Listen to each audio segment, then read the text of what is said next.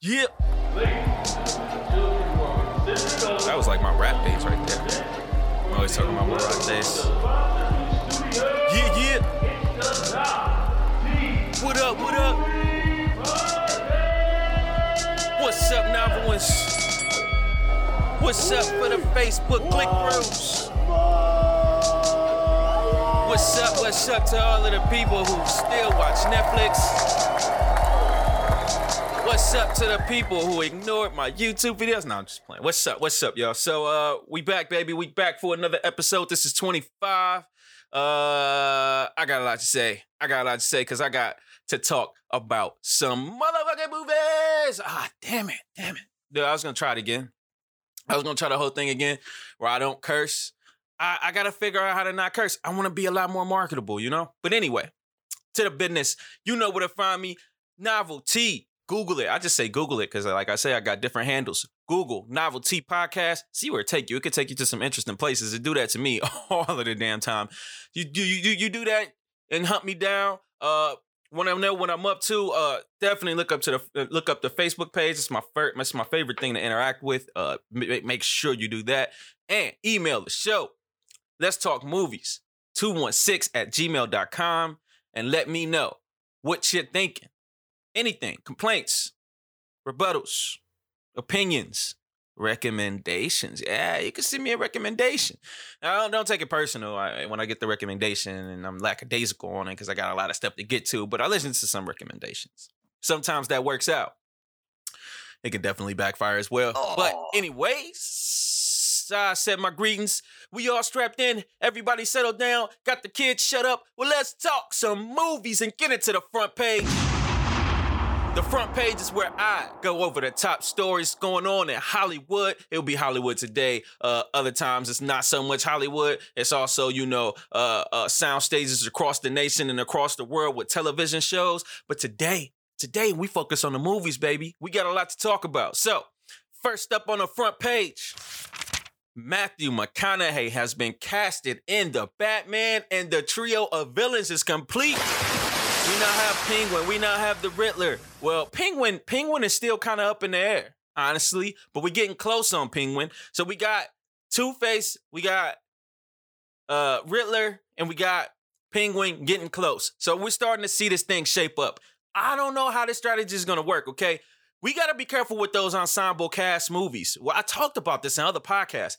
Always be careful with these. Always be wary of these because that's what's going to drive the marketing. Now, hopefully that's how it works out. They're able to constantly drive the celebrity marketing to the customers, and that's what we're going for. We're going to see these celebrities. And if that's the case, if that's all you want out of the project, then that's what you're going to get, and you're going to walk away more than likely satisfied. But, for the hawks like me who want to see some story, who want to see some good movie, hopefully there's a good story that accompanies that ensemble cast, because the cast on this thing is loaded.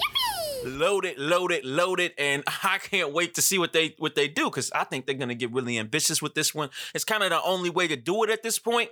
How will Joaquin Phoenix play into this universe? Will he? How will the Joker, the new Joker, that's a smash hit, is surpassed Deadpool, is now the highest grossing R-rated movie of all time?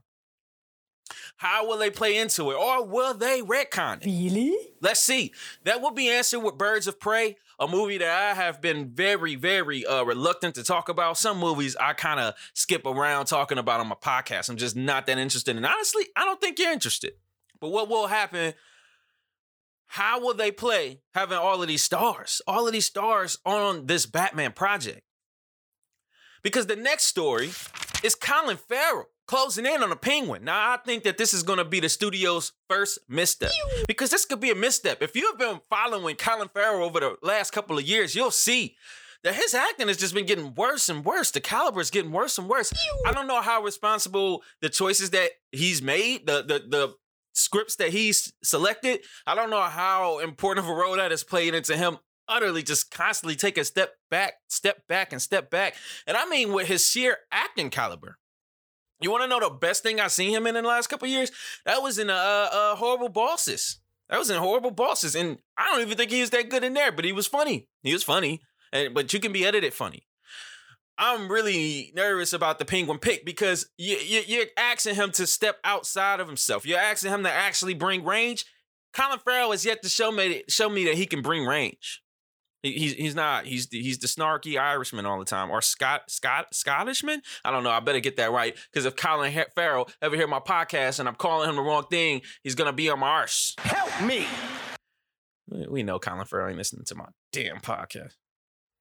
Andy Serkis is also being looked at to be Alfred Pennyworth. People, so I don't go into names a lot into my podcast. It's not something that I do because I feel like we at the beginning stages of this podcast. This is only episode 25. If you start following more podcasts, if my podcast bring you to other podcasts, because podcasting is still a new thing, even though it's almost 1 million podcasts out there with more coming out. And now they even got these damn authors coming out with podcasts. And you want to know what they are?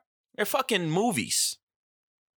If you cowards don't call those things audiobooks and get out of our lane, get out of the podcaster's lane with that BS and commit to something. Say it's an audiobook, damn it. Now I gotta compete with renowned authors and shit. It's already hard enough to compete with comedians. I'm competing with comedians. You're out. And ex-presidents and shit. But I digress. So you see what's happening here, man. You may not know who Andy Serkis is, but he's a character actor. Honestly, I wouldn't even mind seeing Andy Serkis be pegged as Penguin. I wouldn't even mind at that, because that's how good the dude is. So I got a lot of black listeners. I'm going to tell you who Andy Serkis is. He was Claw from the Black Panther. Ding, ding, ding, ding, now the bells is going off. This dude's a great actor, and that was just a sample of how good he can be. And honestly, killing off Andy Serkis in that movie actually set that movie a couple steps back. Yes, I'm critical of Black Panther if you haven't been paying attention since the beginning of this podcast. And I can't wait to see Black Panther 2. It's going to be my claim to fame. I get a feeling. But Andy Serkis is a great actor, great pick if he can land Alfred Pennyworth. You want to know the thing about it, though? The Batman series, across multiple networks, across multiple decades, they always get Alfred Pennyworth right. It's weird. And it's a show on Epix. It's streaming on Epix. It's airing on Epix called Pennyworth. And trust me, they nailed Alfred again. They got him perfect again. So get excited, people. Get excited about Batman, because all the story needs to do is just be decent. These actors won't fail these actors. I think Matthew McConaughey can do Harvey Dent. I think he can. I don't think it'd take too much to do that. But it takes a lot to do Penguin and a lot to do Riddler. Gotham is about madness. Let's see if these actors can do it. So I'll be talking a lot about Kerry Washington in this podcast, mostly because she was in a very controversial project. And when I say controversial, I mean reaching for controversy. I don't know if it was truly controversial. I think a lot of people seen through the bullshit.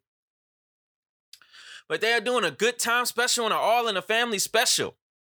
Didn't it? I feel like this happened already. Did this happen already? This probably happened already. Let me check this. And I'm going to not delete this because this would be hilarious if I just picked up an old story. No, this story is from today. It is from today. I could have sworn I seen a Good Time special. A Good Time special. I seen it. I know I seen it. But anyway. Yeah. All right, but anyway. Kerry Washington is going to be executive producing, which is basically saying that she's putting the money behind these things. She's going to be executively producing All in the Family and Good Times. And I think this is a story because people, there's always some type of Spike Lee in our industry. So just watch out, because it can't be Tyler Perry. Tyler Perry wants to be, the leader of the Black Thought, but he's not. At least he threw him. So let's see who's going to take that mantle. It could be Kerry Washington. She's making people talk. She's making people talk. She's starting up a dialogue. We'll see how effective that is in a couple seconds. And finally, I just need to rant about this story real quick. Just real quick. NBC News reports that a 9/11. Nobody else sees like call 911 and think like call 9/11. Did anybody do that? 9/11 is just it's weird. 911 supervisor played Netflix movie as a caller sought help. Now, okay, that's kind of funny, but it's kind of sad depending on what happened to the person who needed help. And I'm not even oh, okay. Well, I guess it's cool. Somebody shot out her car windows or whatever. But I was like, what movie could be so good that it distracts a 911 responder? Do you want to know what the movie was? You probably don't. You probably don't even care.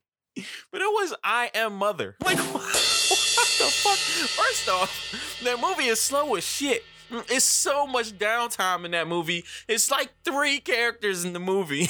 It's like 3 characters in the fucking movie. And you're telling me that shit this glued into I Am Mother? You want to know what I think it is? I think it was one of those are you still watching moments. I think that motherfucker was either asleep or doing something else that might get you fired. I don't know. I just think that I Am Mother is the worst. And I mean the worst movie to possibly lose your job over. And I'm pretty sure if it's front page news, somebody lost their damn job because, man, that's hilarious. But that's it for the front page. I'm not gonna waste your time. Oh, yeah. Don't let me forget. Will Smith, Tommy Lee Jones could possibly be coming back for Men in Black 5. Now, look, this is the biggest possible that I need. When I'm playing spades, look, I'm not a big possible guy, okay? But this possible is like a jack of diamond. Like, this is a amazing possible. Okay, queen of diamond. This is an amazing possible. I need it to happen. So we are owed this, right? Now, Men in Black 1 classic, one of the best alien UFO movies out there, one of the best sci-fi movies ever made. Then you got Men in Black 2. Then it kind of, really really took some steps back in Men in Black 2. Honestly, the script shouldn't have never been approved. Like, that was the whole problem. Like, they waited a little too long. That was the whole problem. Then they came back in Men in Black 3, and I really felt they course corrected. I like Men in Black 3. Then Men in Black 4 happening. Oh my God. Like, it was Armageddon. It was awful. Terrible. If you haven't seen Men in Black International, it's for a reason. It's probably because you're not a Men in Black fan. I will give you that. It's probably because you're not a Men in Black fan. But at the end of the day, some people might have got curious enough, and there might be some Men in Black fans out there who decided they was going to check it out, and it was a complete and utter mess. And it's because they need to get back to the foundation of the Men in Black. Like, the Men in Black is basically a story about immigration. Don't go international. That's an American thing. We are the immigration capital of the world, and we always have been. Bring it back home, put our stars back in it, and let's make Men in Black great again. No pun intended. So, that's it for the front page. I mean it this time. No more stories. So, I'm always stressed. I'm stressed all week. I'm stressed like, I don't want to bore my people. I don't want to bore my listeners. I don't want to bore the novel ones out there. So I've been trying to think up new concepts, new segments. And I'm going to hit them with you. I'm going to hit you with them. I don't know how good they are, but I think that you deserve them. And the first one is Category 5. Now, the Category 5 is me figuring out, giving you just straight up, none of the BS, none of the theatrics, none of the rounds for the crown BS, none of the, 905 BS. I'm just going to give you the best 5. I don't know why I always go for 5. 5 just seems like a good number. You got 5, you got 10, and then you got 50. Those numbers are the shit. I almost went to 20, but I'd much rather have 2 10s than a 20. I don't know why. It's fucking weird. Really? But anyway, Category 5 is the hottest movies in each genre, because we need this more than ever. That's the biggest problem with movies. Movies is transforming. They're evolving right in front of our eyes. And one of the biggest things that's evolving is not only the sheer market saturation that's going on, but the other thing that's evolving is genres. Genres are starting to bleed together. There's new genres being created right in front of our eyes. And we have to respect it. So let's examine it, shall we? So the first category. And category 5 is action. And let me tell you, people, the best action movie out right now is hands down Terminator Dark Fate. I can't wait to talk about this in a movie review. I think that this movie was a lot of fun, and it was the movie that we deserved. I think that it could have been it could have been marketed a little differently. They could have been a little bit more honest, but I'll go into that in the spoiler review, but definitely one of the best ones. Now, I wanted to make this a little fun. You know how you make it fun? You put some negativity in that shit. So I want to put 2 movies or whatever amount of movies, the movies that I really felt like maybe the worst or just not good enough to be considered the best. And one of the ones for this one was definitely Gemini Man. What a mess of a narrative. I hate when people ask me, what do I think about this movie? Because it always brings out the worst in me, where I have to say, oh, I hated it.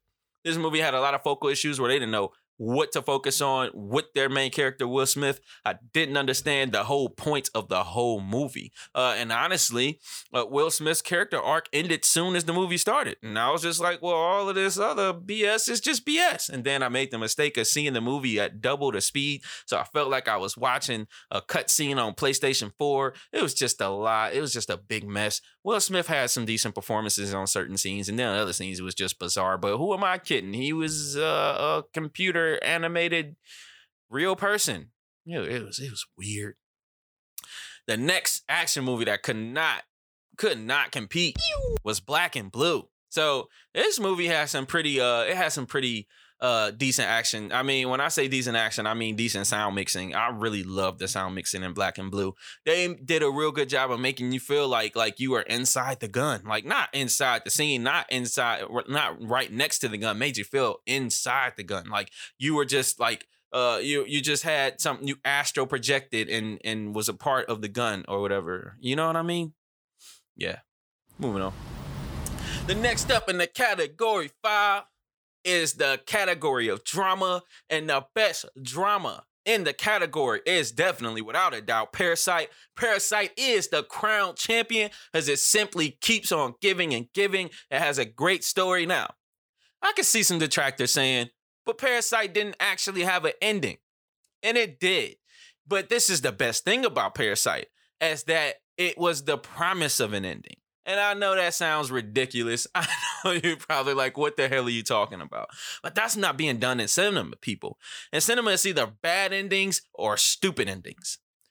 Or great endings. But it's not an ending that tells you so much about your character, that does so well establishing its characters, that by the time the end comes and they can promise you that ending, you have faith that that ending will come. I thought it was beautiful, beautiful, beautiful. But you already know that because it's the crown champion, and it is hands down the best drama. It downed Harriet. Now listen, y'all. Listen, my cousin asked me if I seen Harriet, and I didn't go into my tangent, y'all. I held it together. And I won't go into a tangent now. But y'all already know. I don't know how good Harriet is or isn't. I know critics aren't gonna be hard on it. I'm surprised that they're being as hard on it as it is. I think it's sitting in the low 70s somewhere on Rotten Tomatoes. I'm really surprised. I really thought this thing would be hovering at a 95, 97, 98%. But it is with the audience because, you know, we all know who's voting on that shit. And I'm not watching it. I don't care how good it is. I'm not watching. I'm not supporting it. I might bootleg it in 5 years because fuck that slave shit. It's 2019. Tell some progressive stories. Hollywood, I still mean it. And the next one that failed to be best drama is Black and Blue. So when I talk about Black and Blue, this thing really, really wanted to be a drama, but the drama was so laughably simple. It was like, is this really what's driving my story right now? Like, okay, well, if you've seen the trailer, and I doubt you've seen the trailer, but if you've seen the trailer, you've seen that, the body cam is what, started all of this. Well, guess what? It started with the body cam and ended with the body cam. And they tried to put some social commentary in there, but they couldn't. You know why? Because this was a fantasy land. This is a fantasy land. It wasn't even a real place. You got a place that that the cops don't go to, that the cops don't respond. That's like essentially another country. That's a whole nother jurisdiction. And I'm pretty sure that's illegal. You know, I didn't even Google it. I'm just that certain that it's illegal.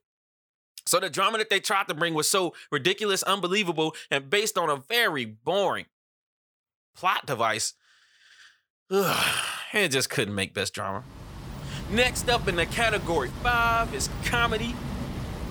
And the best comedy out right now is Jojo Rabbit. Mostly because it's just crazy ambitious. Now I got a problem with Hollywood and their subliminal programming. They just really put a lot of Nazi symbolism in your face, and it's really weird to me.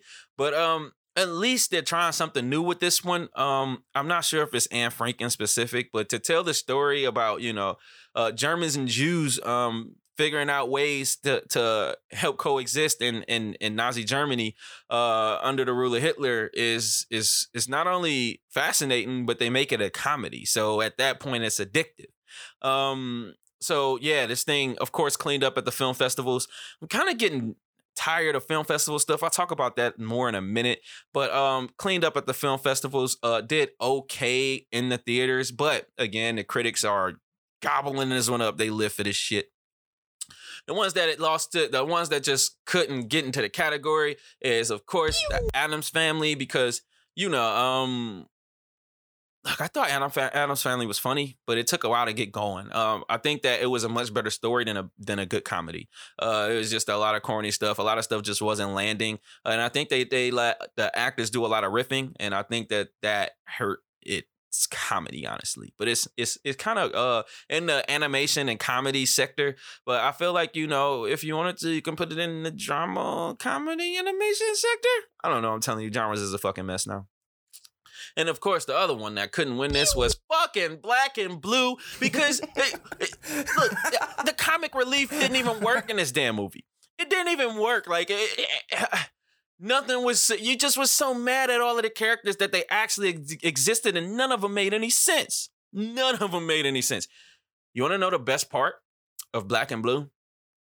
Is that they managed to rename a character through the action of the script. Isn't that fascinating? The main character's name was not that bitch, but by the time the movie ended, it was her name to me. I thought it was poor comedy, honestly.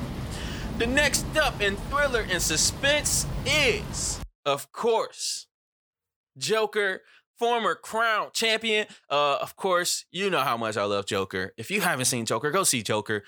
Everybody's loving Joker. So I'm a critic, so, I'm not the one that's just like, oh, that's so great. All the people who saying it's so great will not watch it again. They won't look for it on DVD. This is not going to be anybody's favorite movie. But this is a very good movie. It's technically flawless, man. Flawless. You got a technical masterpiece and you got a decent script. But what happened is that, you had a director and a writer outperform a script. This happens. And that's kind of... That's kind of what happened in Joker. And it's got it sitting at, it's one of the most successful movies of the year. And it's definitely one of the best thriller suspenses of the year. The ones that came close but blew out of the wind is Maleficent, Mistress of Evil, because I am so tired of seeing fairies fight. Then you got... Then you got Motherless Brooklyn, because I'm tired of seeing Edward Norton be Edward Norton, okay? I thought Edward Norton liked to play these autistic characters because I seen him do it twice. But then I seen him on Joe Rogan, and I was like, wait, is he really kind of like that? Like, it turned out that he's not even acting that much. So I think that he's trying to stay in his comfort zone, if that make any sense. I thought that he was looking for a challenge, but he actually might be in his comfort zone. And it's just funny that he's doing a movie with Bruce Willis. Both Edward Norton and Bruce Willis is notoriously known for being hard to work with, and here they are working together. Please show me the behind the scenes of that shit. And then the next one that just couldn't make it in thriller and suspense is Black and Blue. How in the hell?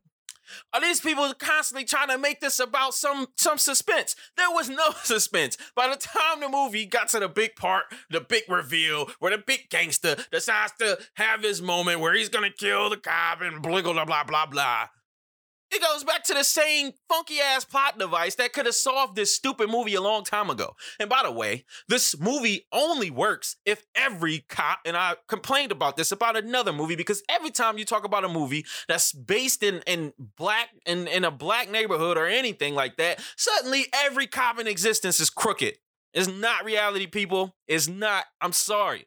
And they did it in this one. So by the time they tried to make this a thrill ride, you were just so over it because everything was just so dumb because of this stupid freaking camera. Like, come on, man. It shouldn't have been this hard. But they made up all of these dumb rules and built this dumb universe. And by the time they tried to had a big reveal, it fell on its face, just like this movie fell on its freaking face. In the final category, in the category 5, is horror. And the best horror movie out right now is Countdown. So Countdown is, it's holding its own, whatever. Yeah, look. Horror movies right now, you're not going to get the best of the horror movies. It's not going to happen. Not going to happen. This is, we're approaching Oscar season, and the Oscar bait movies is in full effect, and we'll talk about that a little bit more. Kind of got a bone to pick with Netflix, but it's definitely an Oscar bait season, so you're not going to get the best horror movies. So, you got Countdown is holding its own, but, Countdown could have easily been on Netflix easily. And I actually think it would have did a lot better on Netflix, but it's not doing bad, technically. And it lost to Zombieland, which is technically a comedy, whatever. But, I don't know. I guess it was a comedy. Well, if it was a comedy, it's not better than Jojo Rabbit. So, fuck it. And for the next, you got The Lighthouse. Psychological horror is cool, whatever. Anybody like psychological horror? Anybody like Robert Pattinson? Anybody? No? All right, that's fine. I'll move on. I'll move on. You gotta move on. Because if I don't move on, I would have started shitting on Black and Blue again. But those are the best. Those are the hottest ones in the genre, man. And you gotta be careful because we don't respect genres. A lot of people, they just go into movies and they just watch the movie, just check out the movie. And they're like, oh, I like that movie. But they don't know that there was a bunch of rules and tropes that was going on to make that happen. And they don't know when, people try to break some rules or the trope, because sometimes that can work and sometimes it doesn't. It's either or. So I like separating them and talking about them. If you hated that segment, hit me up. I know you fuckers won't hit me up. But I still love you novel ones. So, I'm always talking about Rotten Tomatoes, right? It's my secret obsession, if you haven't noticed by now. So, this is the thing, though. A lot of people don't care. They just don't care. A lot of people don't care about Rotten Tomatoes. Rotten Tomatoes is very popular, very influential, but most people don't pay attention to it. And some people even express frustration with me that I constantly give credence to Rotten Tomatoes, but I kind of can't help myself. And the reason I can't help myself is because of who does pay attention to Rotten Tomatoes. Do you know who pays attention to Rotten Tomatoes? Movie studios. Movie studios pay a lot of attention to Rotten Tomatoes. You want to know who pay attention to Rotten Tomatoes? Marketing firms. Marketing firms pay a lot of attention to Rotten Tomatoes. So you know what that means? Rotten Tomatoes has a lot more power than y'all give them credit for. Same thing for IMDb and same thing for Metacritic. These people have a lot more influence than you would think.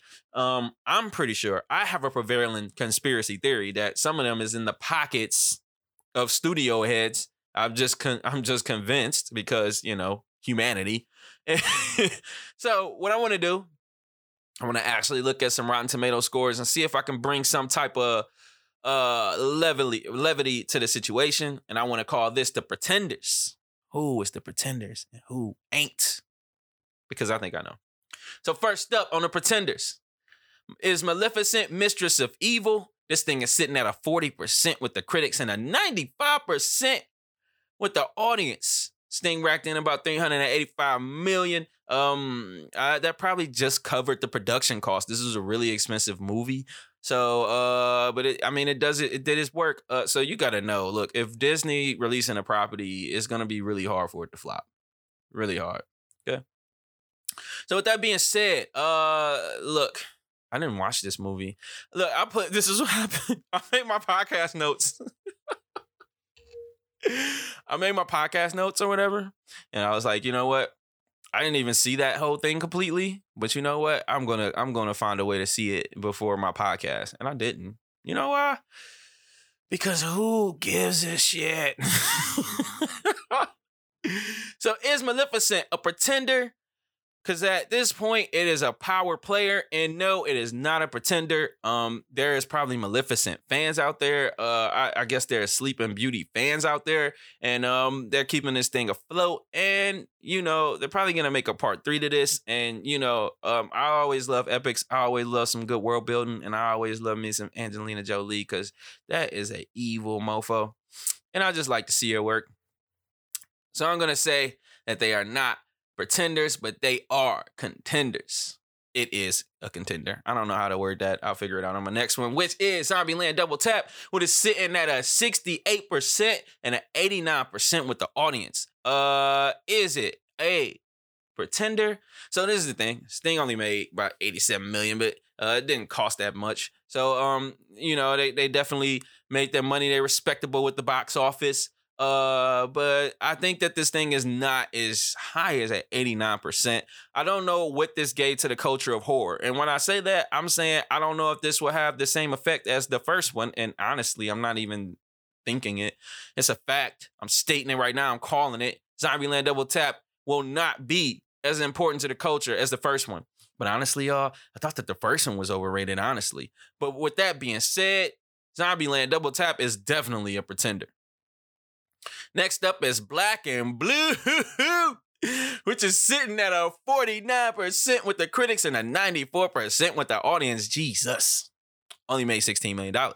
The thing about these kind of movies, they're pretty cheap, so they probably still ended up in the black, and you whoop-de-doo. But hopefully that don't mean they're going to make a Black and Blue too. Look, there was some decent acting in this joint. I talked a lot of stuff earlier, but, the action scenes were cool. I like the shootouts. They were cool, but, this thing's a freaking mess. So this is the thing. I don't know where that 94% came from, but this is a mess. It is not going to penetrate the culture in any way. Nobody's talking about it in any way. And this thing is, it's a fraud. It's a fraud. It thinks that it's a story, but it's not.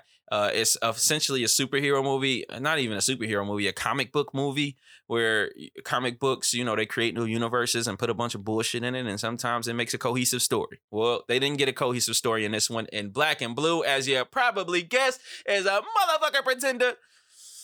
Next up is the movie Rattlesnake. It is a horror movie on the incomparable Netflix.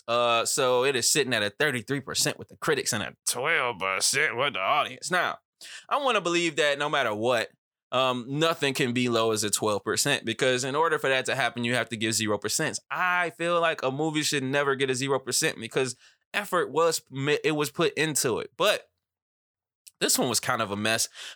There's another movie that has a lot of the same problems in this one that I'm going to talk about later. And honestly, it is like a completely different movie, completely different genre. It just couldn't be more different. But they kind of had the same problems. So in this one, they did not do enough to develop the bad guys. They didn't do enough. So by the time all of the horror was happening, it just was silly. The rules were silly. The rules were kind of unclear of why the horror was happening. I really like the cinematography on this thing, though. I really think that's something Netflix gets right. I don't know if it's a certain filter that they have. I don't know if like when they're on Adobe and they're like, okay, Netflix sent over their color grading package, then and that's what they just put over it, because their movies just look incredible. They and it makes them hard to turn off. Honestly, you got great performances in Rattlesnake. But this is a silly freaking movie, and I'm glad that it got these low numbers because it is definitely a pretender, regardless of its kind of buzz. The next one is this movie called Assimilate. So I randomly decided to watch this shit. I randomly decided to watch this. Now, you may be wondering why it's on a podcast. Well, it's on a podcast because this thing came out in May. This thing came out in May, but it's listed as a new release on Netflix. So that means that this thing came out in May and it made noise. This thing made noise and it made enough noise to where as if, I don't know, I'm bad with math. I was about to throw a number out there, but one time I was hanging with my friend and just kept getting called out for that shit. But you're saying like, I'm gonna do it anyway. Like 6 months later, you picking up the movie to get it going. So this thing is interesting. It's interesting. Nothing was good. I almost turned it off in the first 2 minutes, but I was like, that's kind of a sin in my position. So I was like, let me keep watching this. Let me see if they can deliver me something. It never happened. Okay. They had a very interesting first act, and then the wheels fell off. So I was like, man, that was really, really bad. So went to Rotten Tomatoes, And Rotten Tomatoes still haven't scored that shit. You want to know what's happening? Their movie critics, they up here making every excuse they have. They up here talking about they got to get hernias removed. They making any excuse they can to not have to review this movie. The audience, they watched it, and the audience got this thing sitting at a 37%. And listen, this thing isn't a pretender or a contender because everybody sees right through it and knows it's a piece of shit. But I decided to mention it because there's a slight chance that you can click that thing. You might make a right and click, and I just want you to know that you've been warned by Novelty's Movie Podcast. Next up on the Pretenders is the Addams Family. And forgive me when I get a little long-winded on movies. Those are the movies where I'm kind of sneaking in a slight review, a slight spoiler-free review, because I'm never going to talk about it again. I'm never talking about Rattlesnake and Assimilate again in my life. But the next one is the Addams Family. It's sitting at a 44%, 69 on Rotten Tomatoes. It didn't make any money. I don't want to say that. It did make some money in the box office, but it's sitting at a 44% and a 69%. People, this thing is a contender. I'll tell you now. I'm not always sure what critics are expecting. Sometimes I think the critics are fooled. I think that the critics can be a little bit too traditional on some things. I think that the critics can miss what a story is trying to say sometimes, and I think that might have happened this time. Now, I'm not saying that Addams Family is just that damn good and that much of a masterpiece. What I'm saying is this thing is at least 30 points better than a 44, okay? At least. It is 74 at least. But the audience got it at 69, which is way more close to the truth, but I still think that this thing is a contender. I think this is a great family movie. Check it out. And it's going to get a part 2, so check it out. Give it a shot. Next up on the Pretenders is Gemini Man, which is sitting at a 25% and 85% with the audience. So, audience, what the fuck movie were you watching? So the spoiler embargo, is it lifted? I've done a spoiler review. This thing has been out for about 4 weeks. You know, it should be lifted, right? It should be lifted. All right, it's lifted. How in the hell are we going to say that this movie is an 85%? This movie is a B? The man's story arc ended at the beginning. At the beginning of the movie, he said, oh man, I'm tired of killing people. I don't want to kill any people anymore. I want to go off into the sunset. Boom. That's his story. At that point, well, it's the end of a story. And at that point, everything after that, it's just a bunch of shit that you made up just so you can shoot this stupid movie about a man shooting a stupid clone or a stupid double stunt in his case. And we're going to act like we were getting story out of that? We're going to act like we was getting great performances? Will Smith seemed like he was never sure what to do in that movie. He knew how bad that script was. Do y'all want to know how many people passed up on this script, including Harrison Ford, Arnold Schwarzenegger, Sylvester Stallone? Do you know the people who passed up on this script? All these people said, oh yeah, I'll make it. And then they looked at the script and they burned it. And Will Smith never knew what to do. And then he brought it better when he was the clone, but that's because the clone was some depressed dude or something. I don't know. Some depressed clone. If he's a clone, why wouldn't he mimic the same things that Will Smith does? If he's from his DNA. And he makes an army of it. And they skip over that whole part of how in the hell they cloning these people in the first place. Or even what's the real point? To make super assassins? Super assassins that can be dissuaded with some feelings? Come on. Ridiculous. It was a big game of cat and mouse. And then they had a scene where he went and took out the tracker for them to find them anyway. Why? Because they somehow, some way knew that they didn't have a story and didn't have any other idea how to close it. And how does the movie end? With a freaking clone going to college. How did we do that? Did we get him an alternate identity? What did we do? What did we do to get a clone into college? Is he about to go make kids now? And what happens then? Can they still get the other old Will Smith for the child support? Can they do that? Since he's just going to be assimilated into regular society? No matter what, no matter how we flip this, no matter how we try to make sense of this stupid movie, it's stupid.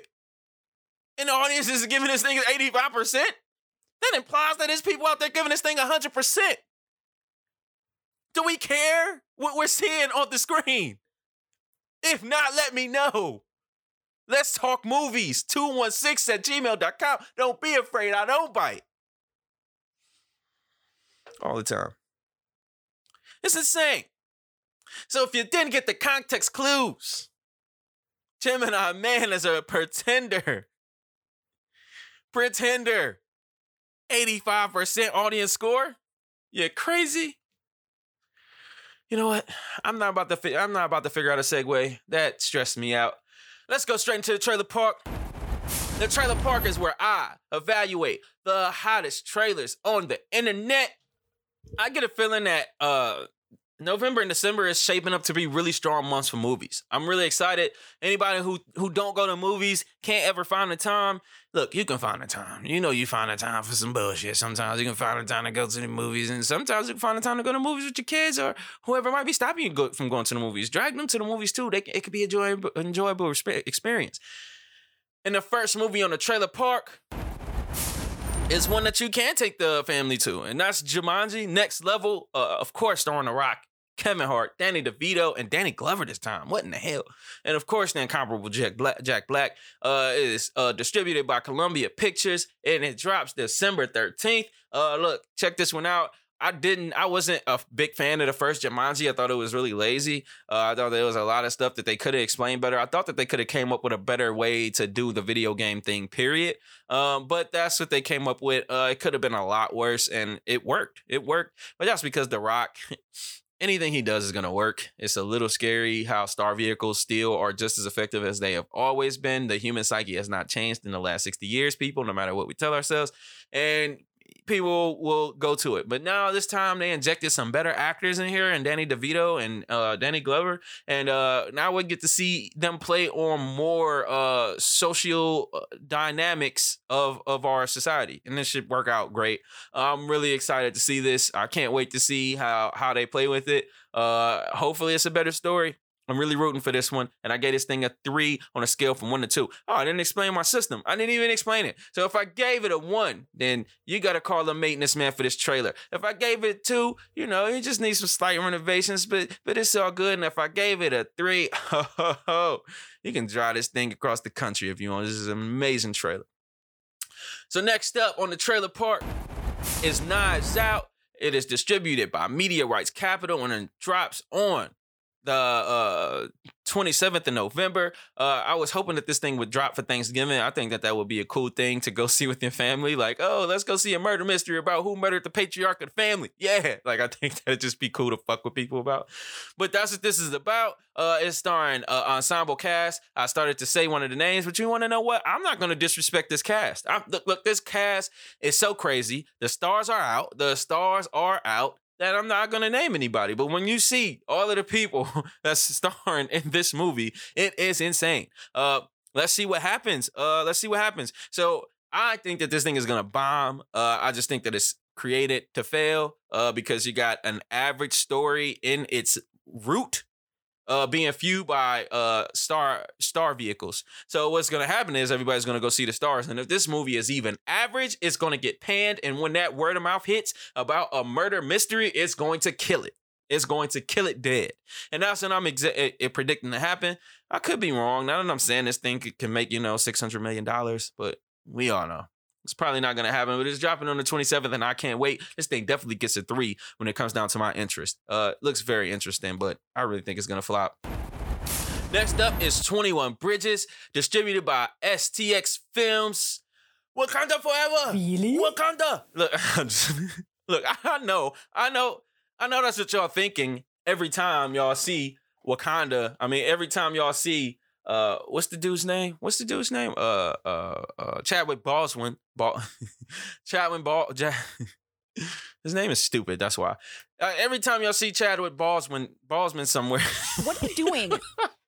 I'm telling you, his name is dumb. I don't know what this is. Is it French or something?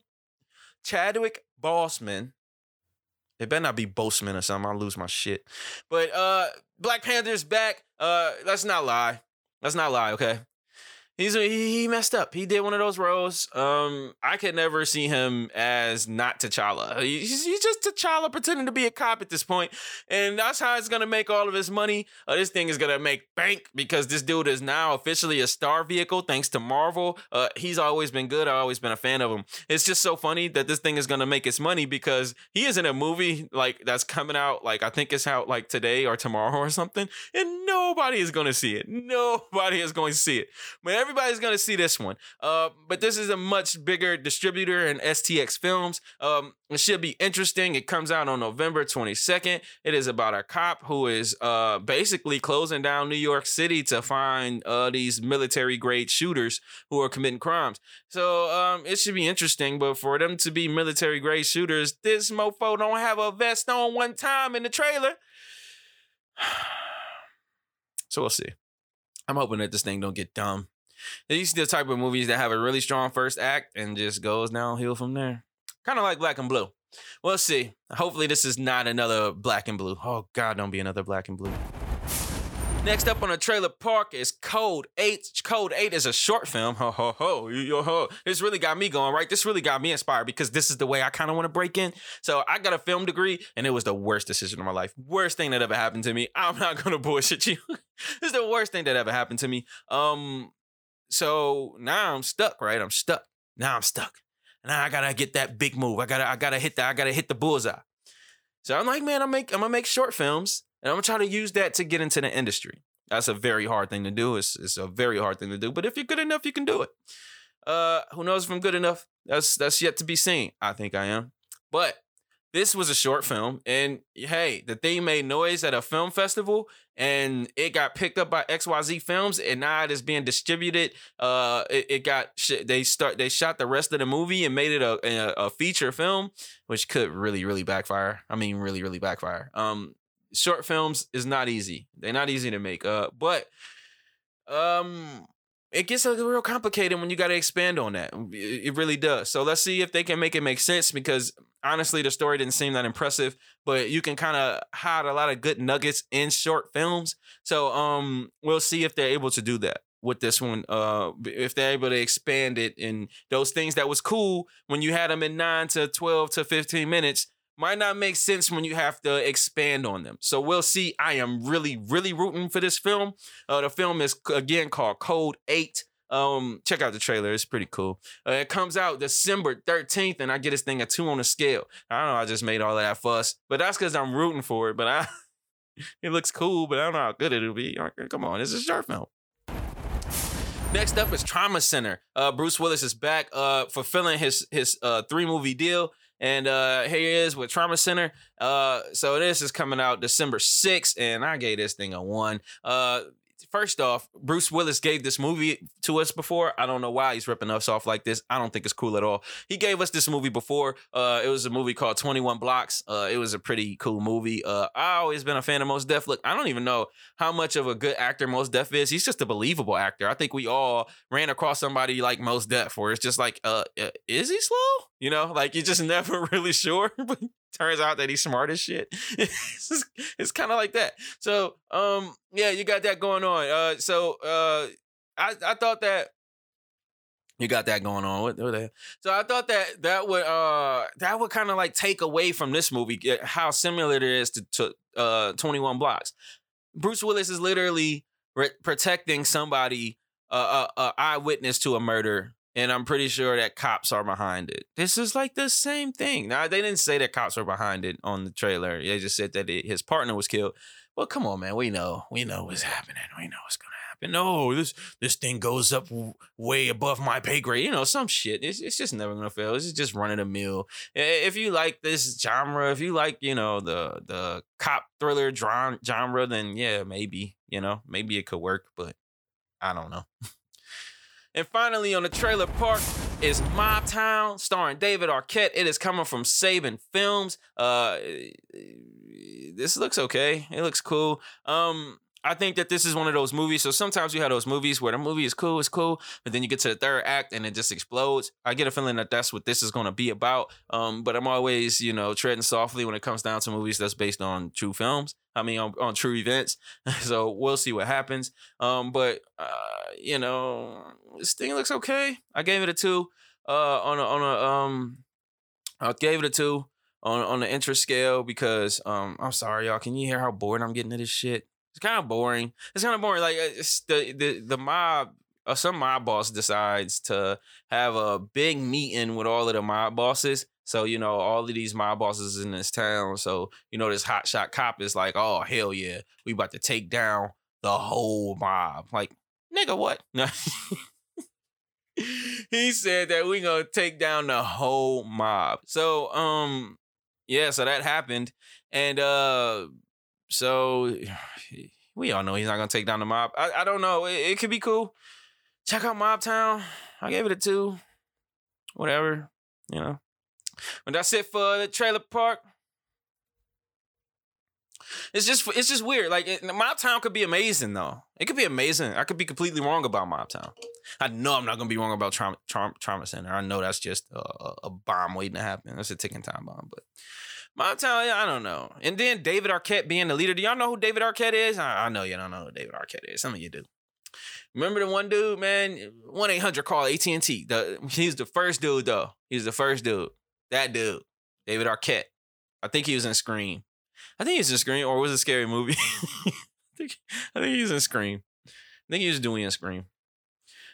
Speaking of Scream, they're talking about making another Scream. They developing a script, and it's just like, why? I will never understand how Hollywood, they imagined this demand for stuff. Like, Scream had a whole ass TV show that got canceled. So now we want another movie? They're talking about it possibly bringing back Naomi Campbell, which they would need to do. Well, you know, whatever. But yeah, you know, all of that stuff, all of that critiquing, all of that organizing, all that compartmentalizing, whatever. Compartmentalizing. Is that a word, y'all? I don't think it is. Compartmentalize. Anyway, that all leads to the rounds for the crown. The rounds for the crown is where I get a playoff style seating format. I will seed these movies from 1 to 8, and I will let them battle in a tournament to determine who is the new crown champion, or will the crown champion Parasite defend the crown? Let's see.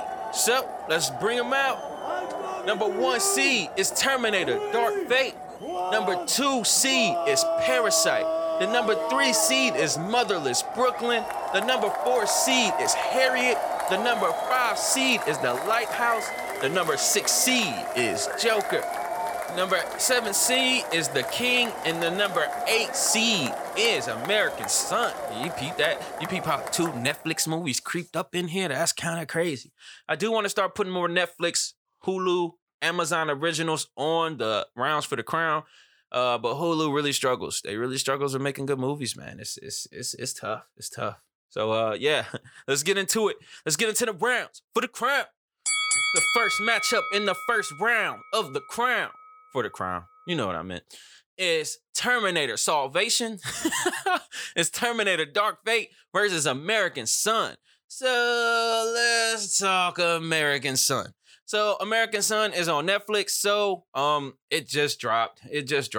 So I'm gonna try to be as spoiler free as I can. I'm gonna try to talk about this thing in theory of how I perceive it. So American Son is about two or a mother who is distraught over an uncertain case about what's going on with her son, who ends up in an altercation with the police. So here we go. So this is the way I see it. Black people are under attack. And when I say black people are under attack, I mean by whatever person is up in those studio boards figuring out how to get their hands on our money. So this dude who directed this movie he came up on plays. And the biggest thing that bothers me about this thing is that it is a play. Now, plays can get a lot more flexible when it comes down to their subject matter, when it comes down to their commentary about social and political issues. They have a lot more free reign to that, and it's a lot more open of a forum to that. Don't betray my wheelhouse, because I can't find a better word. Don't betray, what I love, which is movies, in order to do your little plays. Like, I'm not into it. It felt way too close to be believable. They were in a public place. It was darkly lit. It looked like somebody's house. At first, I thought she was at home. It looked like somebody's house. It was awful. Let's talk about Kerry Washington. So thank God for Scandal for basically giving this woman a following, because I don't understand what all of the Kerry Washington hype is about. I don't understand how every time she's smart though. She knows what gets the clicks, and what gets the clicks is black social injustice. Oh my God, we eat that shit up. It's like a whole genre at this point. Netflix is gonna keep doing it to us because it keeps getting them clicks. They don't care about black social injustice. So this one, they didn't care about story. The story made no freaking sense. The story had this cop in there. The cop just had no business in there. He was just in there to throw off the plot. And the reason that they needed that was because him throwing off the plot caused them to argue more about social issues. And it was ridiculous. You had a story full of unlikable people, and those unlikable people wasn't driving the story because they couldn't, because there was no story. And then when you figure out why everything is going on, oh my God. Oh my God. Oh my God. So at that point, you're like, you don't even know who's right. You don't know who got the retribution, who was in a way at fault, because in this story, they want us to know that, in a way, everybody's at fault. But at the same time, come on, you got to be clear. You got to give us a little bit more. If you're going to transition something from a play to a movie, you got to break some rules. You can't stick to the same rules as theater. You can't do it, because now there's a bunch of questions that you're leaving unanswered. But what will they rather do? They rather keep marketing this BS to us because they know we're going to buy it. They know we're going to buy it. But thank God that this thing is getting the ratings that it is. Thank God that black people are not fooled this time, because Lord knows they got us when they see us. Oh, you put a little Donald Trump in there, and oh yeah, you got us. That was more about Donald Trump than those men. So with that being said, thank God this time, somebody who's just trying to pull at the heartstrings of the black community by saying that, what is responsibility? What is accountability? What is police and blacks' relationship? What is racism? It was awful. It was awful. It was an awful experience. You don't make all your characters unlikable. You just don't do it. It's not good. You have to give your audience somebody to root for. I didn't root for anybody in this movie. I didn't care what color they was. I didn't care what they believed in. I didn't care. Because they didn't care. Because they just thought that we were that naive. Oh, yeah. Those black folks, they scared of them cops. So you know what you should do. You know that one play. But it's maybe I'm missing the point. Maybe that's not the point. Maybe the point is strictly to get a dialogue going. Well, fine. You got it. Dialogue going. Any of my white listeners want to email me and tell me how they feel about cops and black people's relationships? Anybody going to tell me about the cop friends who talk about racist practices? Anybody? I didn't think so. We can do it in more practical ways. We can just do it with town hall meetings. We can make a Facebook group, for Christ's sake. We can do more than trying to make these money grabs, because this is what gets us. And we think that this is starting a dialogue when that movie didn't start a dialogue because it didn't have any consistency or any story or any growth or anything. But luckily, we didn't eat it up. I put it on here because of its social relevance. You can make the rounds for the crown for relevance. You just can make the rounds for the crown for that. It's hard to track Netflix numbers, but I'm pretty sure it's always trending, and I'm pretty sure it's doing well. So it's at the 8th seat. But trust and believe, people, that while a lot of you would not go see Terminator, a lot of you are not Terminator fans. Terminator lost about $50 million at this point. A lot of y'all wouldn't go see Terminator. But let me tell you something that Terminator is not trying to do. Terminator is not trying to exploit the black race like Netflix is with these stupid releases where they think that they're commentating to us when they're really pandering to us like they did with that damn Joker movie. But at least Joker was good. So with that being said, American Son can get the hell out of the ring, and it is losing to Terminator Dark Fate that will move on to the next round in the rounds for the crown. Next up is Parasite versus The King. Parasite, I talked about ad nauseum on multiple podcasts. I also have a review on YouTube if anybody is into that kind of shit. And it is squaring off against The King. And I want to talk about The King. So like I say, I'm going to talk about some stuff for a little bit, maybe a minute, maybe two.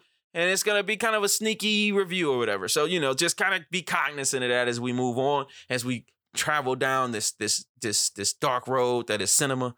So the King is a Netflix production or distributed by Netflix, but I like Netflix production. It sounds better. But it's you can find it on Netflix right now. But guess what? None of you will watch it. And I'm kind of only putting it on here because Netflix is really Oscar baiting. This is the type of stuff that gets you Oscars. We will see The King nominated for Oscars this season because of the sheer caliber of the set building, the world building, the costume design, some of the performances. All of those things will get this thing nominated. Best directing, definitely. I'm not sure if they'll... Not always sure they'll do the best directing, but this thing is definitely going to get some Oscar nods. And if it don't, I will be one of the people upset. And if it doesn't, it will prove that there is a bias with the Academy and Netflix. But I don't think that's true. I think that them standing behind Roma last year kind of disproves that, but we'll see what they do this year. But they're definitely Oscar baiting. And my problem with Oscar bait movies is that they look for the things that I just told you, and they don't always look for a cohesive story. So in this one, they constantly underdeveloped why they were doing everything. It was crazy. Like, stop underdeveloping stuff, y'all. It's not cool. Stop thinking like, oh, that happened. Well, cool. That makes sense. Oh, and that happened. Oh yeah, cool. Oh, that happened. Like, no, you need a reason. A story happens because of something happening. Like you need action to propel your story. That doesn't always happen. This thing kept moving around all over the place, and things are happening so fast. Things happen so fast. And by the time it was over, your head spinning. It was some really, really amazing action scenes, just gruesome, brutal action scenes that's really trying to show you the horrors of war. I don't know if people are into that time, into 1500s England. It is not a pretty thing to see by any means. But the politics, I even thought that the politics were a little silly. Like it just, I mean, you had a dude, become king, and, they didn't talk about taxes once. Like I heard them refer to the people a few times, but overall, it was just like, what else? Where's my story? Anyway, they tried to make it a story at the end, but it was just too rushed to really be believable, but what else? So, The King is just no match for Parasite. Parasite is just a superior production, and it's definitely moving to the next round in the rounds for the crown. Next is number 3's Motherless Brooklyn compared to Joker. I love when these kind of matchups happen, when you get two similar movies, two similar settings squaring off against each other. Even though one is a gangster movie and one is a gangster, holy shit, Joker is being comparable to another movie. Like this just keeps happening with this movie, and that goes to show why this movie is penetrating, and I mean Joker, why Joker is penetrating the world or penetrating the culture like it is. This thing just sticks. It just sticks. But you got Motherless Brooklyn, about a guy who gets into it with some gangsters and blah blah blah. It's really boring. I'm not gonna lie to y'all. This thing made the number 3 seed because it had 2 stars and Bruce Willis and Edward Norton. But both of those people might not be able to draw anymore. I'm pretty sure they won't. And then to go gangster, I think that Bruce Willis really thrives in sci-fi.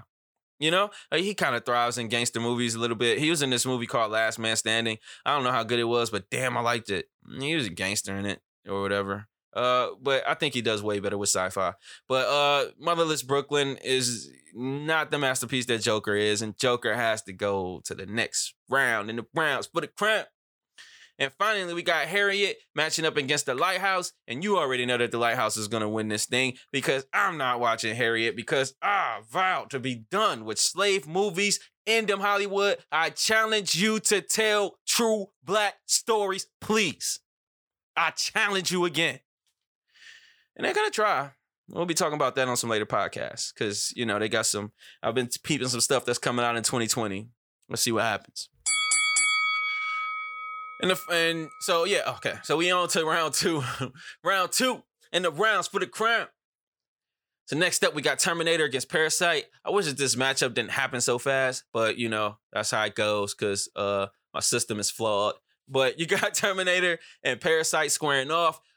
Parasite is going to have to get the W because it's just superior story, superior storytelling. And there you go. But Terminator is definitely one of my favorite movies of the year. And it's definitely one of the best action movies of the year. How good of a movie? We'll talk about it in a second in my spoiler room review of Terminator Dark Fate. You knew it was coming. Oh, you knew it was coming. And then you got Joker squaring off against the Lighthouse. Look. I'm putting the Lighthouse on here because it is making a lot of noise in the cinema circles. But let's be real. Y'all don't give a shit about that. Let's be real. Most of y'all is not going to watch the Lighthouse. But I respect cinema. I love cinema, y'all. I'm telling y'all. I do. But anyway, it's going to lose to the Joker. I'm not even sure how much better of a story Joker is. It's just more relevant. And here we are again with the same matchup. We got a rivalry starting off now with Parasite squaring off against Joker. I almost want to get Joker the crown back. In the news that it became the highest grossing rated R movie. It has won in the relevance category. Parasite isn't making money here, but who would expect it to? Cinema is not the same thing it is in a lot of other countries as it is in the US and the UK. It's pretty big in China, but I don't know how big it is in South Korea. But with that being said, Joker got to get the crown back. Joker gets the crown back. Look, the Rotten Tomatoes scores is not moving when it comes down to the audience, and more the audience is going to see this thing. People are doing it. Oh, they're going to see this thing with repeat viewings. This thing is on its way to being a cult classic already. So with that being said, Joker has somehow, some way defeated Parasite, and it's constant climb for more relevance. Constant climb for cultural impact. I mean, the stairs from the Joker's movie is becoming a national landmark. People coming from all across the world to get a taste, a whiff of this movie's impact on the culture. And for that reason, a movie that defeated him in the last rounds for the crown will be defeated this time. And Joker is the crown champion. I love a new crown champion. I do. So yeah, you know. So now you're going to hit me up at letstalkmovies216@gmail.com. I talked about some racial stuff this time. I did it. I brought it. What say you? What say you? I could be crazy. I could be crazy. I could be racist. You ever think about that? I could be racist. That's crazy. Hey, anybody? Hey, soon as you accept the concept of race, it's possible for you to be racist. That's like the first fundamental part. You can't even go forward without it. All right, y'all, I'm about to get into this Terminator review. Before that, I will get into a secret segment. I will try to keep it brief. Again, people see the running time on my podcast and they get intimidated. Don't get intimidated, people. Don't do it. My podcast is pretty short. They're around an hour, no matter what. Glad I got to talk some movies with y'all. I will be back with the television podcast with a new Novel 5 on the next round. I'm excited about this Novel 5 because some stuff came back. Some stuff came all the way back from the plank. Some stuff is coming back, and it's gonna be exciting. I can't wait. You know I love my TV reviews. That's when I'm really having my fun. But yeah, y'all stay safe. Love each other. Love movies. And until I did that backwards. Love movies. Love each other. And until we meet again, this is the Novelty Podcast.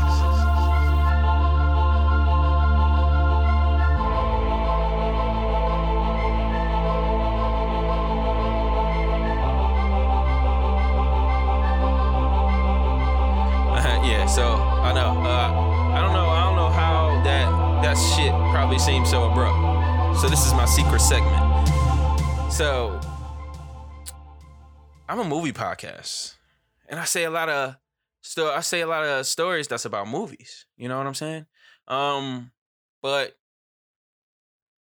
I'm a man of a lot of opinions. I'm deep, okay?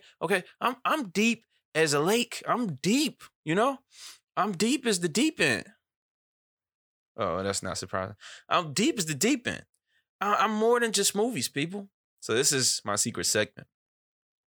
In my secret segment, I react to 10 stories that I see on the internet. I call it mind my business. So I'm going to read the headline and I'm going to decide if I should just mind my business or talk about it. I know that seems like a lot of stories, but it's really not, because trust me, I'm going to be minding my business. And don't worry, I ain't afraid of nothing. I'll talk about political issues. I'll talk about whatever. They're all on the table. You're going to hear from the mind of Terrell Bilal. And it's going to be real, it's going to be raw, it's going to be uncut, and it's going to be right now in my secret segment, Mind My Business. First up on Mind My Business, it's political stuff, of course it is. The 3 words that Trump wanted to hear from Ukraine. I can guess those 3 words. He wanted to hear Joe Biden guilty. Those are the 3 words that he wanted to hear. I cannot believe Donald Trump is this gangster. Can you believe this shit? It's kind of insane. So, first off, the dude got caught doing something, and he decided to do it again. He's like, you know what? I'm just gonna do it again. And he's operating like a gangster the whole time, right? Because it's his son leaked the whistleblower's name on Twitter today. And it's like, that's dangerous, you know? Like, you know how your followers are. You know what I mean? You know how these Trump supporters are. I mean, it kind of, you know what I mean? And if you're a Trump supporter, you know, my bad, but you know, it's some wackadoodles in there. So, you know, you keep leaking her name out there, she's gonna really be in danger. And I think that they know that, and I think that that's they trying to influence. I think that is very dangerous what this dude is doing. But the dude, he did not want to step down. And it's funny because I really thought Donald Trump didn't like being president. I didn't even think he liked it. It's just like, you know, I thought it would be fun. I just wanted to shut Obama up, but, you know, I'm here. But now I think he might be addicted to its power. That's kind of crazy, right? That'd make a good movie, wouldn't it? Not about Donald Trump. I don't think he'd be a specifically interesting character. He seems kind of dense in a lot of ways, but, you know, his dense personality, when you put that in chaos, it just becomes fascinating to see. It's just kind of amazing. The next story is ex-Trump advisors text to radio hosts, prepare to die. Holy shit. So, apparently, apparently in this story, I'm not minding my business on this one. Apparently on this story, it's looking like Roger Stone was threatened by,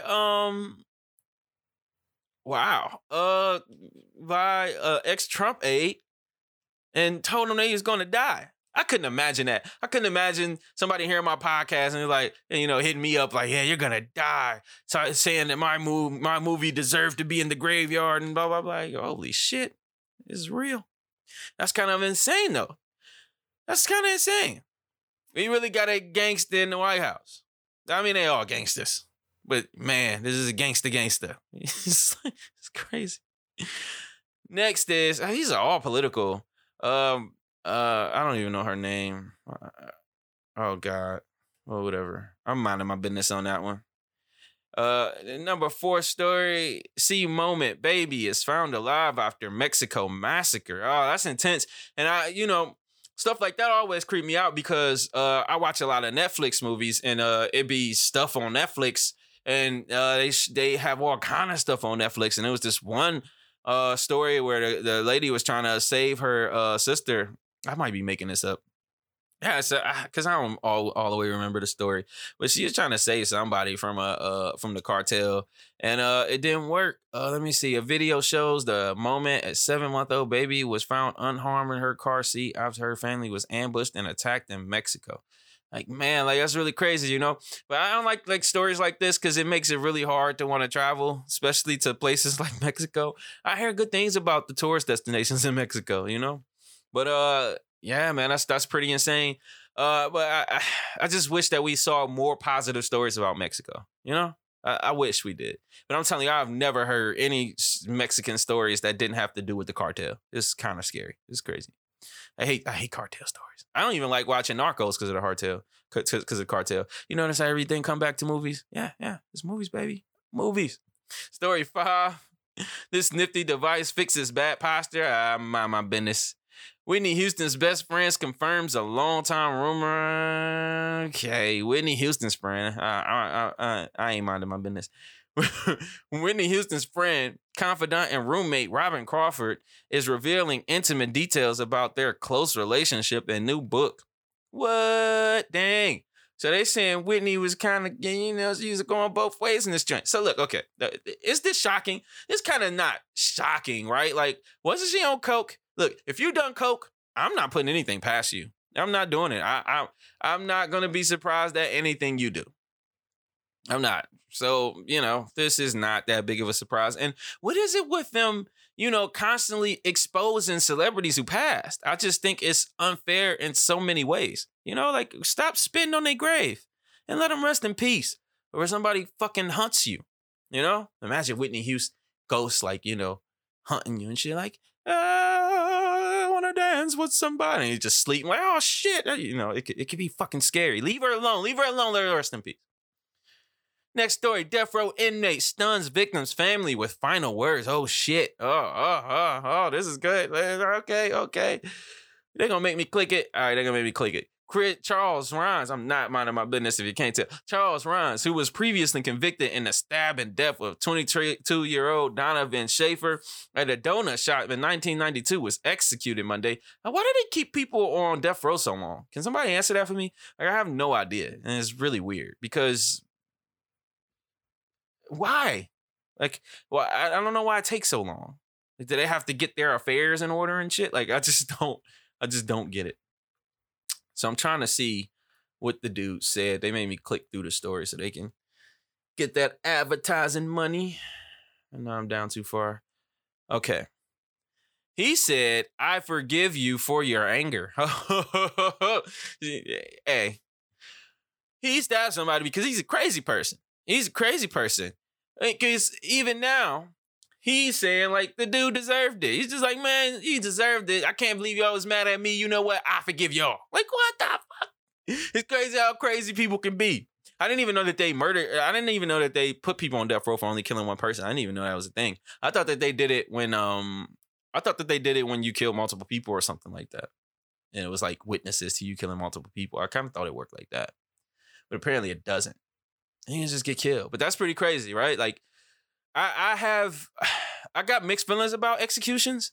I don't really feel like, I feel like only certain people should, be executed.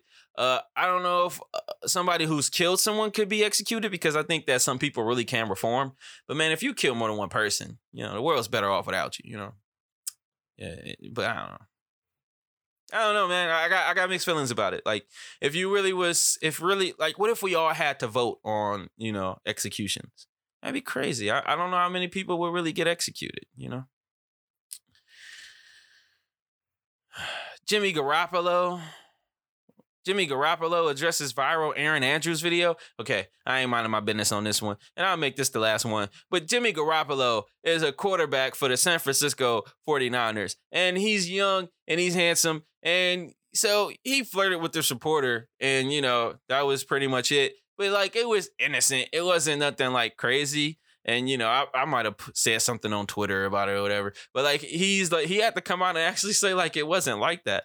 And, like, I don't know if it's, like, is it the hot blonde effect? You know what I mean? Like, say some ogre-looking chick. She's like, thank you for shopping at Starbucks. Please come again. And then you turn around and there's some hot chick. It's like, thank you for coming to Starbucks. Please come in. You're going to be like, hey, I think she was flirting with me. Maybe it was something like that. It could have been something like that.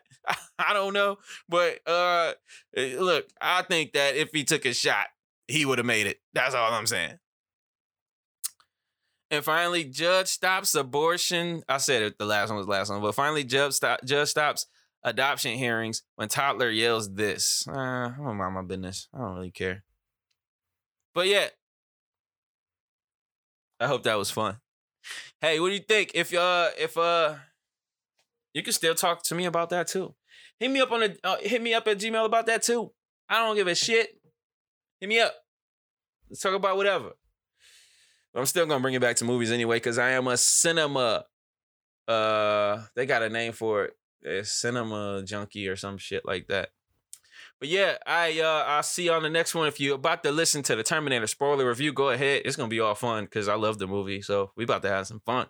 All right, see you on the other side. Peace.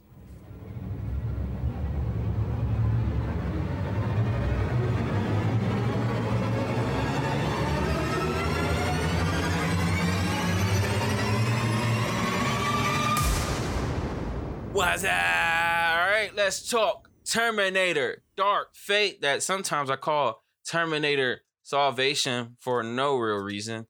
And let's get into it, people. So, look, it's very obvious. I love this movie. I love this movie. I think that this is one of the best action movies we had this year. I am so glad that it dropped, and I was really nervous. I had a good feeling about it, but I didn't know if I would receive it well. I was not impressed by the last 3 Terminators.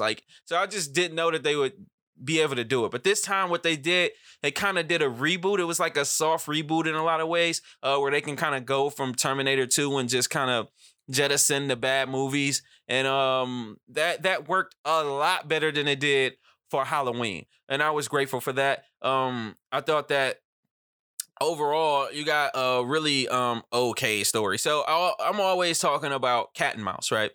I'm always talking about cat and mouse. I don't like cat and mouse because it's not story. You know what I mean? It's not story. You're literally watching a chase. Everything in that happens in it is just, kind of, filler. It's just to make the movie, happen. It's just a story is supposed to escalate. It's supposed to escalate. It's supposed to build to a climax. We talk about a lot about climax. Now, sexual perversion has taken the power away from climax. Now, when we hear climax, that's all we think about. But climax is most important in movies, because that's emotional. It's emotional, and you have to hit that. But a lot of movies don't do that properly because they don't follow, story structure properly, and that's something that cat and mouse is kind of immune to. That whole game of chasing and running and chasing and running. You get a lot of that in the Fast and Furious movies. So I was like, oh man, how is it going to end up pulling this off? But what they did, they gave me the coolest, and I mean the coolest fucking cat and mouse scenes I ever seen. I was just like, holy shit, this shit is cool. And look, Cool Points is not supposed to win you over. I'm not even going to lie. I'm supposed to be immune to Cool Points. But they just kept hitting me with fucking cool shit. And I'm just like, no, that shit was crazy. That was crazy. It's crazy. Look, it was some bad acting in this joint. I couldn't hold it against anybody. The villain was like a fantasy. Like, the villain made no fucking sense. It's like, okay, I get it. You can pretend to be a cop. You could pretend to be, border patrol. You could pretend to be all these things. But eventually, you got to have some ID and credentials, man. You got to have something. And, no matter what he did, he just look, when the bad guy ended up, pretending like he worked somewhere, and he ended up getting a chopper, I was like, huh, what? What? I couldn't believe that it was happening. I was just like, this dude went and got a chopper? He didn't fill out any paperwork? That was a joke. The thing about it is that he didn't need to play along ever. You know what I mean? He didn't need to play along, but sometimes he play along for no reason. We know the reason, and that's something that you should never be able to see. You should never be able to see when a movie is simply trying to prolong movie. This movie just isn't long enough. And it sucks because these Terminators are just way too dangerous. They're way too dangerous. But sometimes they act like they take stuff personal, and then other times they act like they just completely dumb robots. And it's all dependent on what the story needs. So that constantly happens throughout the movie, and that's what drags this movie down. That's why this movie isn't sitting in the 90s anywhere, because it's constantly getting dragged down by how ludicrous the actual story is. Now, the premise is ludicrous in itself. The premise is ludicrous, but it's the premise we know, right? It's the exact same premise as Terminator. It's the exact same premise as Terminator 2. But what they did, they put a modern spin on it, and they gave us a new robot. Now, they were giving us new robots before. We got a new robot in Terminator 2, in Terminator 4. Not Terminator 4, in Terminator 3. But you know what I mean? I don't know why they call this thing Dark Fate either. It was a little weird too. But we got a new Terminator in here. We got a new John Connor. So like they're really rebooting this thing. But I got a problem with them, taking out Arnold Schwarzenegger. But I guess this is a good way for him to pass on the franchise. But all they're gonna do is replace him with The Rock or some shit. Like it's not gonna. I don't even think The Rock could pull off being a robot. Honestly, I don't think he has the acting range. But yeah.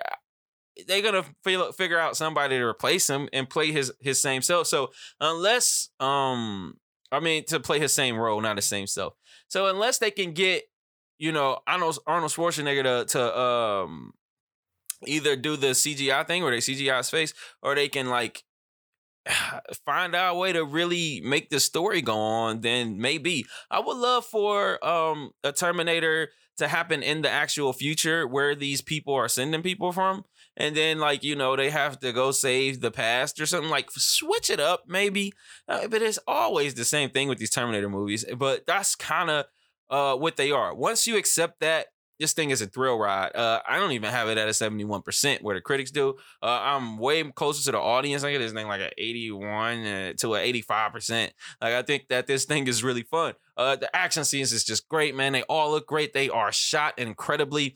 And I love that they actually created the perfect Terminator who can fight a more perfect Terminator. So what they basically did, combining the Terminators from 1 and from 2, they combined 2 Terminators and they found the perfect person who can go, who can combat those things. And it's not easy to combat them. They don't even use guns half the time because they're such efficient killing machines. And I just thought it was so good. And I thank God that guns wasn't used in here like it was used in Terminator 2. That's another thing that they got right. That's another thing that made it feel like a different movie, is that guns was not as important because they really wanted you to feel this action. And man, we just got cool ass action scenes. I cannot wait to see this thing again. I already wanted to see it again, and I wanted to see it again just because this thing is like a fucking cool ass VR ride. I loved it. I loved Arnold Schwarzenegger in here. I really like the place that he is spiritually. It kind of radiates from the screen. I might be a little biased. I watched this thing called The Game Changers, which is a vegan documentary, and Arnold Schwarzenegger is primarily vegan. And you can just see that he's just in a much better space than he's been in a long time, just spiritually, and it just comes through the screen, and it just played out really good. Now, I don't know how I feel about robots having emotions. They never even floated that possibility in previous Terminators. They kind of brought it out here just so they can have a reason to have Arnold Schwarzenegger come around. But at the same time, it was worth it. It was worth it. And it turned out that they needed him somehow, some way. They kind of didn't need Sarah Connor. They kind of needed Sarah Connor for like a scene or whatever. But I'll take it because she was fun.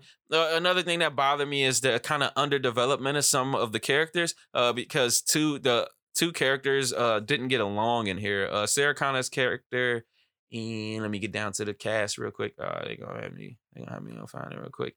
But Sarah Connor's character and Grace, not Sarah Connor. I hate when I do that. Linda Hamilton's character, Sarah Connor, and Mackenzie Davis' character, Grace, they didn't get along. They had this whole,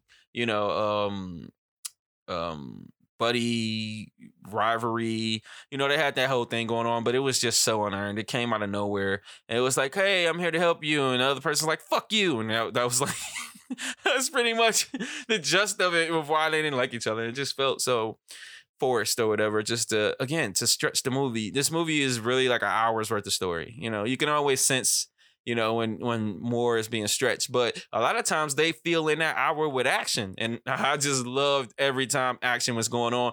I love seeing those Terminators run. Like they train, the actors to run a certain way as Terminators.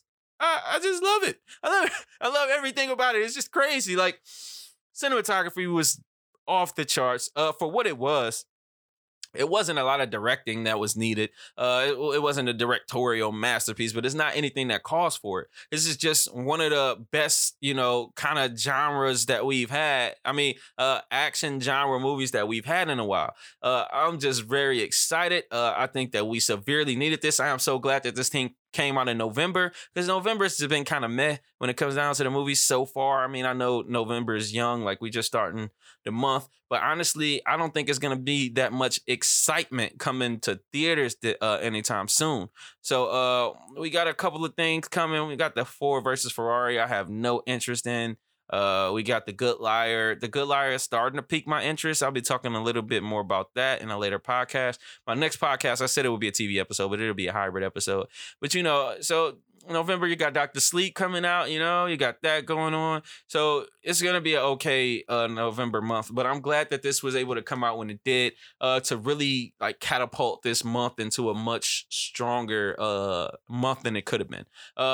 Now, I'm not saying that the world isn't kind of getting over the Terminator movies. I think that they got to find a way to reduce the budget. I don't want them to. Because if they do, it won't be as good. But I think that they really need to find a way to cut back on the budget, because they are losing money, like just hemorrhaging money on this franchise.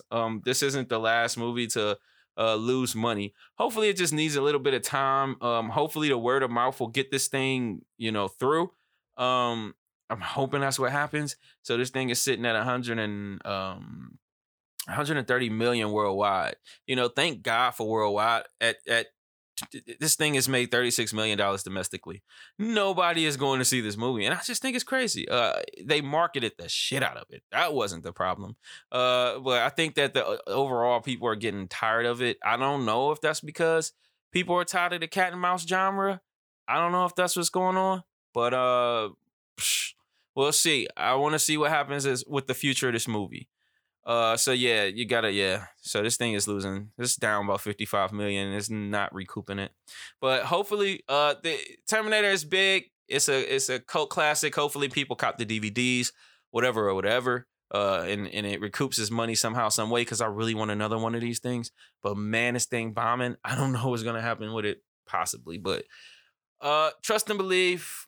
When it comes down to action movies, this is the best. It is blowing Hobbs and Shaw out of the water for this year. I think the only thing kind of competing with this is Spider-Man.